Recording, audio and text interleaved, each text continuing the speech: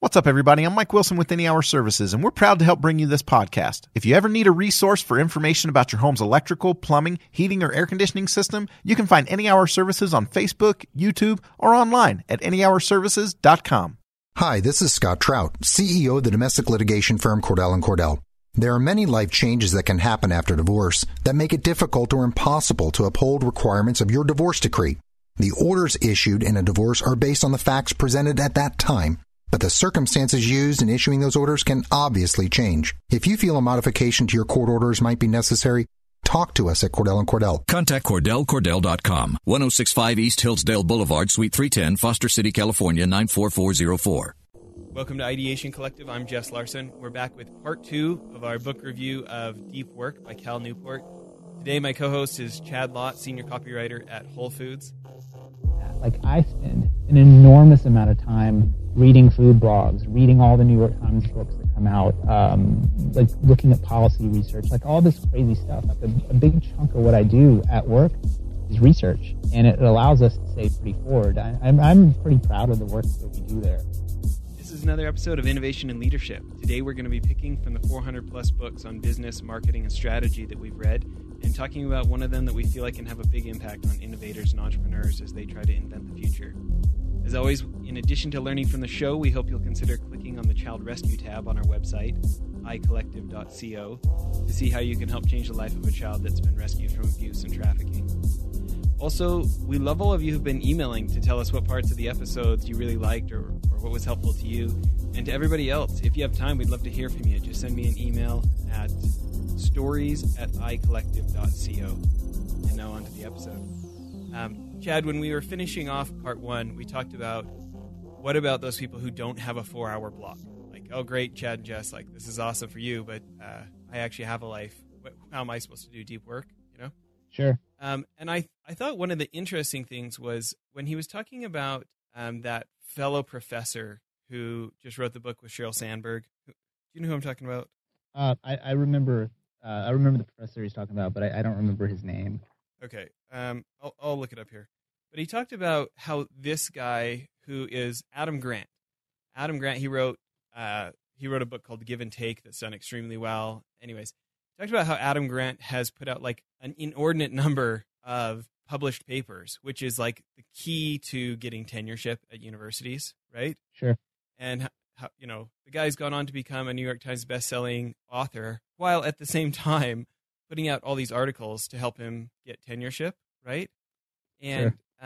I thought one of the things that was interesting is when he was saying that what he started to do was he turned off the radio, and on his commute back and forth to the office and to work, that he started treating it like his chance for diving into something. And it was interesting, the volume of things that he was able to make internal discoveries about by dedicating his commute time to deeper thinking. And because he was, it didn't take a lot of conscious thought to put one foot in front of the other as he was walking back and forth to campus and things like this. And, now as the youngest tenured, highest rated professor at the Wharton School of Business, that he was able to condition himself to be able to get into a state of deep work quicker than others. Right. And to me, that was I thought that was a great hack of, okay, how can we start implementing this now? Other than getting up early, which, from a willpower perspective is probably going to be better than staying up late, right? Right. Other than getting up early, what's another example of how someone could start, building the deep work muscle? So I really like how you talk about it being a deep work muscle, because he talks pretty explicitly about the idea that this is something that you have to develop strength in. The concentration requires development, and the whole idea of just not listening to something on your way to and from work was something I implemented immediately. I have a 2-mile bicycle ride to and from work. I'm really fortunate to live pretty close to work. And I had been just listening to a podcast on my way to and from, or listening to some sort of book. So I basically, throughout my entire day, there's not a time when information wasn't just coming into my head actively, or rather passively. So the first thing I did after reading Deep Work was I don't put headphones in on my bicycle ride to and from work. And I find that the amount of ideas that get generated from that 20 25 minutes a day. The total, like about 12 and a half minutes each way, because I like to ride pretty fast because I'm a super biker. But the but the reason why like I would just hit work with like this almost calm mind. It sort of does what people who are into transcendental meditation claim that transcendental meditation does. And I don't have a negative or positive thing to say about it because I've never tried it, but there seems to be something about bookending your workday with quiet, reflective time that is extremely helpful. I mean, like usually I'll have checked my email already before I start headed to work. So I'll often organize my day in my brain. And so when I hit the office, I've got a really, really strong plan of what I want to do. And then at the end of the day, when I'm riding home, is usually when I start working on my own creative projects, whether it be my blog posts or outlines for podcasts that I'm working on or stories that I'm writing. I find that quiet time really helps me reset for when I enter my personal time. And it's been huge. And I think that's something that, say you have an hour-long commute, right? You don't want to just sit in silence for an hour. Like, I think a lot of people might not want to do that. But, can you take 15 minutes of your commute and just think? I mean, at first, it's very uncomfortable. At first, you're like, oh, man, what am I doing? But as you relax, you get more flexible and you're allowed, you start to go into deeper thought, which I've been completely blown away by. Well, it's interesting. He talks about these 4 kinds of deep work, right? Like he says journalistic is hardest when you just try to switch into it at, whenever you can, right? Like journalists, they build that deep work muscle because they have to write on a deadline constantly, right? But he says there's the monastic version where you like radically minimize shallow work in your life. He has those examples of people who have autoresponders on their email that says, I will get back, if your email interests me, I will get back to you. Right? Totally. Yeah. He's got the bimodal where he's like try to find long stretches of deep work, like possibly for days or weeks, go to a cabin and write, things like that. Or the rhythmic, which is like the schedule time every day to do deep work, make it habitual. And that, your bike ride sounds like it's fitting into that rhythmic, right? Yeah, absolutely. And what you're talking about is he talks about they're like philosophies of deep work. So like once you've decided to implement it, like what's the best thing to do? What's the best route to take? And these sort of just remind me of like workout regimens. It's like, are you training for a marathon? Are you trying to be a power lifter? Do you want to just general physical fitness? You really think about like your particular goals, and then you adopt the model of deep work that you perform. And so the rhythmic is really, because I have a 9 to 5, and then I also have a bunch of creative pursuits to do in the evening, and I'm married and I have dogs and stuff. So like you have all this time that is being gobbled up by these various activities, and it seems very counterintuitive that you would protect time for the purposes of just seemingly doing nothing, but that doing nothing is really, really important, because it's like that book. It sounds so dumb. Like it sounds so dumb, right? So dumb. And then some people just don't like the look of it. Like my wife, right? She works harder than anybody I know. She does like 14-hour days all the time, and she's one of these people that she's kind of a linchpin person in her organization. So basically, she's on the phone or talking to people all day. Like people are calling into her to find out what they should be doing, right? So I think that like deep work in her work life would be pretty difficult to do, because she's kind of in startup mode right now.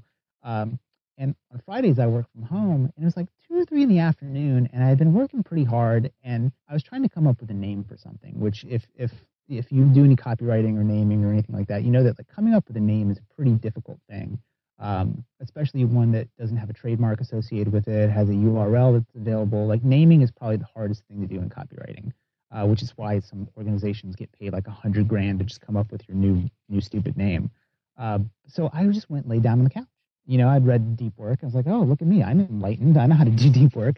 So I'm laying down on the couch with my eyes closed. And she was working from home too. And she walks by and she's like, what are you doing? And I was like, well, what do you mean, what am I doing? I was like, I'm working. She's like, you have your eyes closed. And I'm like, yeah, I'm thinking. And she's like, well, what if somebody saw you? I was like, oh.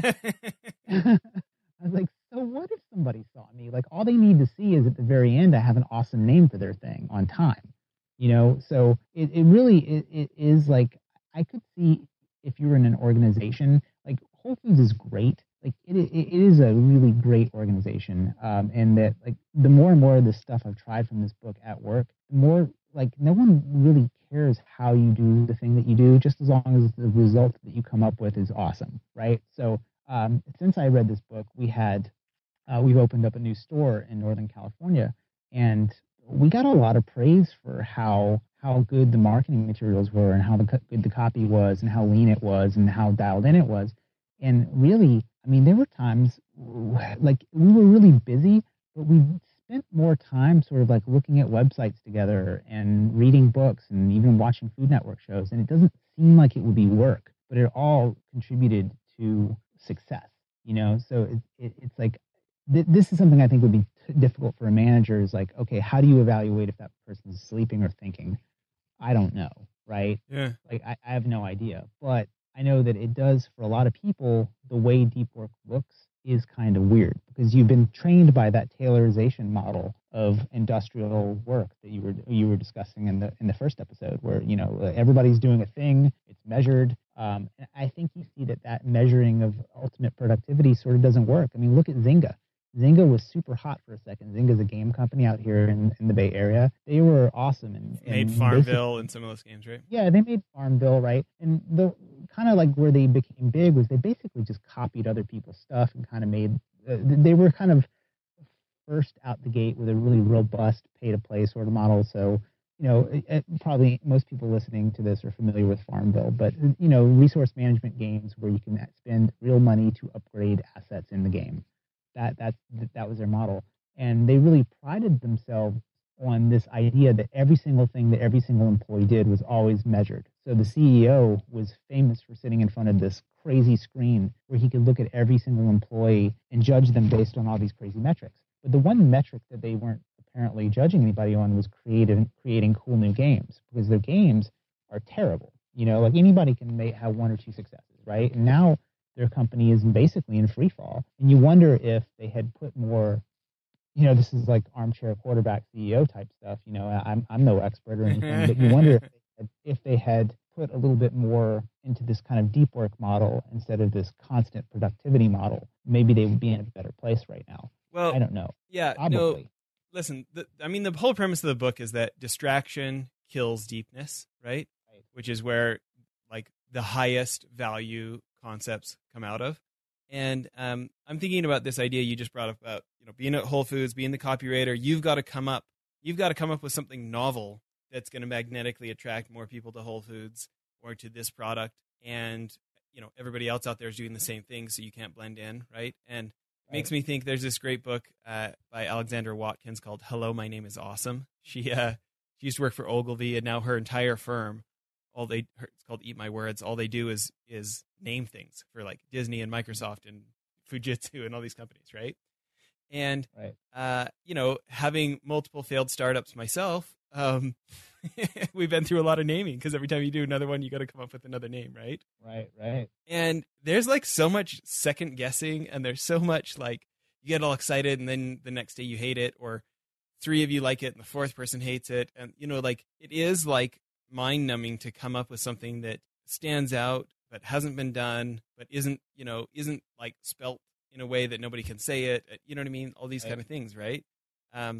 But what else, like what other ways does it show up for you at work when let's talk about this. Your job as a copywriter at Whole Foods. Describe, you know, there's what you do all day, but describe what the effect is that they're buying from that work from you. Like, is it they're hoping to sell more stuff? They're hoping to attract more lifelong customers? Like, how do you frame what Whole Foods hopes the effect is from paying you to do copywriting for them? Right. So, you know, all of that stuff are things that the type of work I do touches. What I really think about doing is like when I'm working on stuff for Whole Foods Market, I'm trying to do two things. I'm trying to communicate value and benefit of the product in a pretty typical sales manner. So, you know, highest quality beef, lowest prices available. That sort of thing is really important to do. And in that job, a lot of what I'm doing is really defending clarity. There's a lot of pressure sometimes to be like, oh, what's a new way of saying great sale? Like, no, just go with great sale, because that's what people know. But I'm also trying to come up with on-brand, novel, interesting ways of just communicating with customers. For instance, there's at our Silicon Valley store that just opened, one of the Silicon Valley stores, they have a bulk cookie display. And, it's a pretty techie oriented, store. And so we needed some way to say, okay, tasty cookies. Like basically, it could have literally said tasty cookies, and that it's bulk pricing. So you just put them in a bag, right? So that can, how exciting can that be? But when you're thinking about, the community and kind of what's funny, the copy ended up being enable cookies, which is kind of a tech phrase thing. I mean, it's just like a really say that again. It ended up being what? Enable cookies. Okay. Which is just it's just a funny techie, like coding right? language, Like some people are going to get it, some people aren't going to get it, but the right people are going to get it, and they're going to laugh. And there's all kinds of that stuff peppered throughout the store, and that's the kind of thing I'm usually trying to communicate. Just sort of like a little bit of whimsy, Just like a curl, a half smile, get his partial smile going. Like an in-group, because like the thing with Whole Foods and its history is like, it deserves a lot of credit for getting organic foods to where it is today. There was a period of time from, I would say, 1980 to probably 2002, where to have any sort of higher level food consciousness was a tribal sort of thing. Like it really put you on the outside and made you sort of a special, interesting person. So for a long time, just being a Whole Foods shopper was kind of a special thing, and then you get into the 2002 to 2010 where the pricing starts to get very competitive, because what happened was during that time period, the standards got a lot higher. So when you're increasing the standards of what could or couldn't be done to create a product, you're in one way, you're creating inefficiencies. So these really high-level products that are great and healthy become more expensive, right? And now what's pretty cool is organic food has become so big and the consumer demand has become so big that more bigger organizations are spending money on better foods. So it's bringing the cost of production down. So that does two things. One, it means that Whole Foods is getting more and more affordable all the time, which is killer. But it also means other organizations are embracing organics and can, because of their scale, can do it even cheaper. So our biggest competitor for Whole Foods, and this is no secret, are organizations like Walmart, who have massive, massive buying power. Because, I mean, Whole Foods has, I don't know, like 420, 430 stores or something like that. Walmart has thousands, right? So what I'm trying to do with the copy is to kind of still kind of keep on that vibe of like, hey, man, a Whole Foods shopper is kind of an in-group shopper. And the culture of the company is such that there are real deal food fanatics in the company, people who are just super into exploring and finding new things. And if you want the healthiest, coolest thing earliest, I mean, Whole Foods is a great place to go. So like we're always trying to communicate food cool. And that sort of thing, you can't just sit down and crank on that. Like I spend an enormous amount of time reading food blogs, reading all the New York Times books that come out, like looking at policy research, like all this crazy stuff. Like a big chunk of what I do at work is research, and it allows us to stay pretty forward. I'm pretty proud of the work that we do there. Yeah. Well, it's interesting. You talk about that consistent research and the consistent, like how you made it a rhythm, right? And right. He talks about like, well, I mean, I'm thinking about stories from the books when it talks about Jerry Seinfeld and how he says like, he gives instructions to that junior comic on how to get good at being a comedian. He's like, totally. Get out a big calendar, get out a big red marker. Every day, write a joke. Then take the marker, put a big red X on the calendar. Yep. Pretty soon, you're going to like seeing those red X's, having them all in a row. And the idea of missing a day and having the calendar stare at you and having that glaring day with a missed red X, that'll have a bigger weight on you. It's like, in the book, they talk about that New York Times writer, David Brooks, who says, like, essentially, like, creative minds think like artists but work like accountants. Right. Like they repetitively put in the hours of the deep work, knowing that over time, the best stuff is going to rise like the cream, Right. You and I have talked about Stephen Pressfield before, guy that wrote Legend of Bagger Vance, amongst some pretty awesome historical fiction books. But his series, The War of Art, and Do the Work and Turning Pro, that series about like putting your butt in the seat every morning at 9 a.m. And I saw those same themes through Deep Work, where he talks about like, the willpower to just say like, hey, I'm not guaranteeing you're going to come up with something great right off the bat. But if you don't, if you swear off everything else, where there's kind of nothing else to do, like, because you won't allow yourself to do anything like check your email besides what you're supposed to be doing, that like, history has proven if you do that enough times that your brain will start to try to process things and come up with something better than you come up with before. I mean, I thought, one other one I'd love to get your thoughts on is this idea of like signaling to yourself this really matters. Like, the guy who realized he wrote better on planes when nobody could call him. So when he had to do that big manuscript, he booked a plane flight to Japan and back so that he could write the whole time, and he wrote an entire manuscript in one flight. Or like J.K. Rowling, when she was finishing the last Harry Potter book, there's like too many distractions and kids at home. So she rented a hotel room at a really nice hotel to just go for the day and have it be quiet, and made so much progress that she just kept going back until she finished Harry Potter.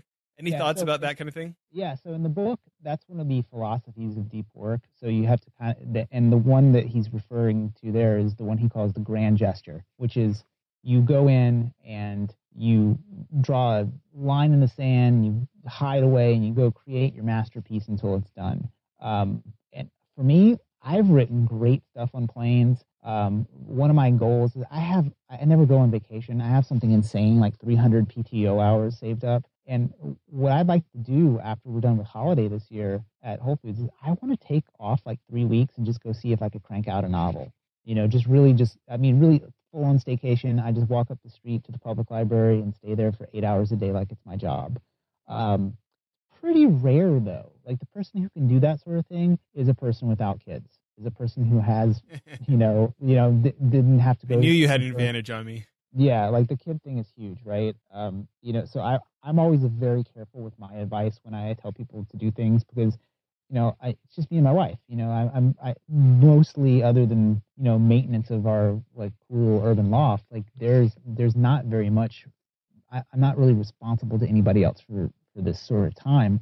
But that's the thing that's so crazy is like you look at yourself and you're like, man, if you couldn't do the grand gesture, what would you do? And you have to start thinking about how you're going to start carving out time, right? And that's one of the things, if you were to make a BuzzFeed list about this book, like top 10 things to do from deep work, one of the major ones is his rule number 3, which is quit social media. And this is a really sticky one for me because I am for sure a bit of a social media addict. Like I'm always goofing around with my friends. Like I think in the olden days when I was bartending, I would go take smoke breaks and stand outside and hang out with the bouncers before I would go back in and hit work really hard. And social media sort of has that smoke break feel. Like I'll go online, go read an article about, what the new sandwich is that everybody's crazy about in New York, which seems sort of reference, sort of related to my job. And then sometimes I'll float copy ideas on Facebook. I'll write something funny and say, hey, what do you guys think about this? So I got into this habit of thinking of social media as a useful tool, but Cal Newport he made you really re-examine it. Well, he really made me re-examine it because he's like, hey, what is the opportunity cost of all this? Like, how much time are you spending doing this sort of thing, and what are you actually doing, and how useful is social media to your life and your job? And I started thinking about it. I was like, man, if I were to do a post-mortem on work that I've come up with by interacting with social media, it's really low. The amount of like positive work I've gotten. You know what's funny though is I love how he talks about how rare all this is. Like I look at this, we're about done part 2 here, and like we've been talking for this for like 45 minutes, and I still think, man, people listening to this are going to think it's dumb. Like, so you guys want me to do less? I don't know how that's going to get me ahead, right? But yeah.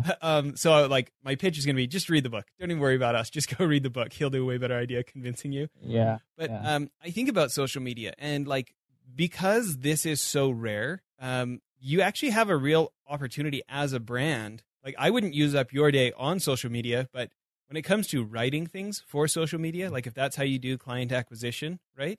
Yep. I look at like I read almost no blogs out there. I just find most of them are not something someone's put deep work into. It's like, oh, I got to get more content cranked out. And it kind of sounds like the other ones, and oh, geez, right? But somebody who I will actually take their emails and click on it is Neil Patel.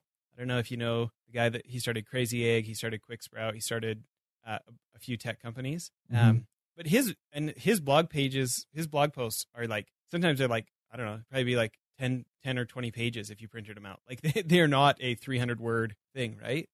Right. But I find his blog posts like as valuable as some of the books that I write. And it is so clear that he has done the deep work to bring something of extremely high quality to bear, that Right. that I will stop. Like, that is one of the things that I will put other things aside to read that blog. It's an incredible differentiator for him. And if you look at, like, I don't know, the 1 million+ subscribers that he has compared to most people's blog, I really feel like that's what it would be attributed to, is like the level of help that he is bringing the rest of us entrepreneurs and innovators by not just dashing off whatever 300 words will let him check the I wrote a blog post check mark. Right. And he doesn't come out with them every day either, right? You know what I mean? Right. He puts in the time, and when they come out, they're awesome. Yeah. But listen, what would be what's your final sales pitch of why somebody should be on audible.com, getting the audiobook, or buying this at a bookstore? Well, I think that when you read this book, it's going to do a couple things. One, it's going to make you, if you're at all thoughtful, reevaluate the way you spend your time in the day. And it's the same way as if, like, you woke up in your middle age or whatever, and you found yourself 30 pounds overweight.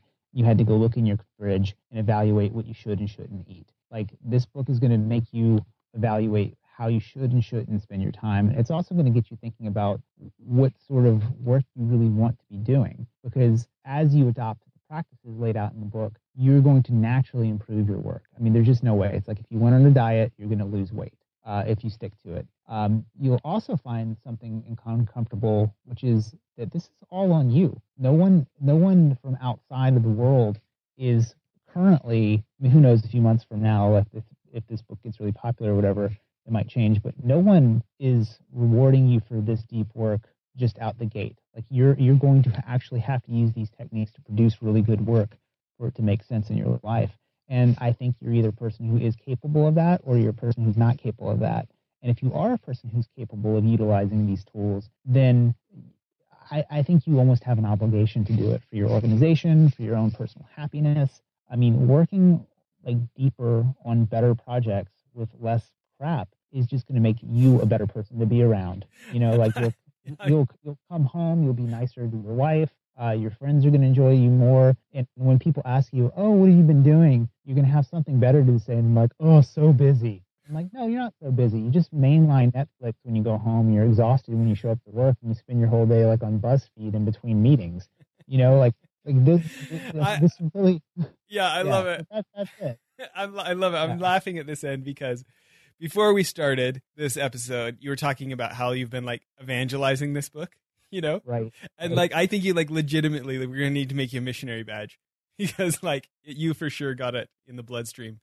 And what's funny is I'm glad because I feel like I caught it. I feel like it was contagious and I caught it from you. And I'm making different decisions about structurally how I let other people co-opt my time and how I let technology co-opt my time. And it's because this book made me aware of what's happening to me by me choosing not to structure my life differently. And so good on you for spreading the word, my friend. Yeah, I mean, and this is one of the dudes who, I mean, it's kind of funny. It's like, I know that Cal Newport would have zero time to talk to me because he's involved in deep work. But of all the marketing gurus and efficiency gurus out there, I think that this is the dude who's getting it the most right. And I've gotten more out of this book than like any of the Tim Ferriss books I've read. I mean, those are all good books, but any of those Tim Ferriss books, any of the Seth Godin books I've read, I mean, because it really gets you down to the answering the question of why are you even showing up? And you're showing up because you want to do something good. And if you want to do something good, you have to cut the crap out of you. You heard it here first, folks. Cut the crap out of your life. Okay, let's stop there. Thanks for listening. All right, later. Thanks for listening. We hope you'll also check out Child Rescue from the menu on our website, icollective.co. And if this episode or any other episode really stood out to you or you have a story to tell us, please email me at the email stories@icollective.co. Thanks so much.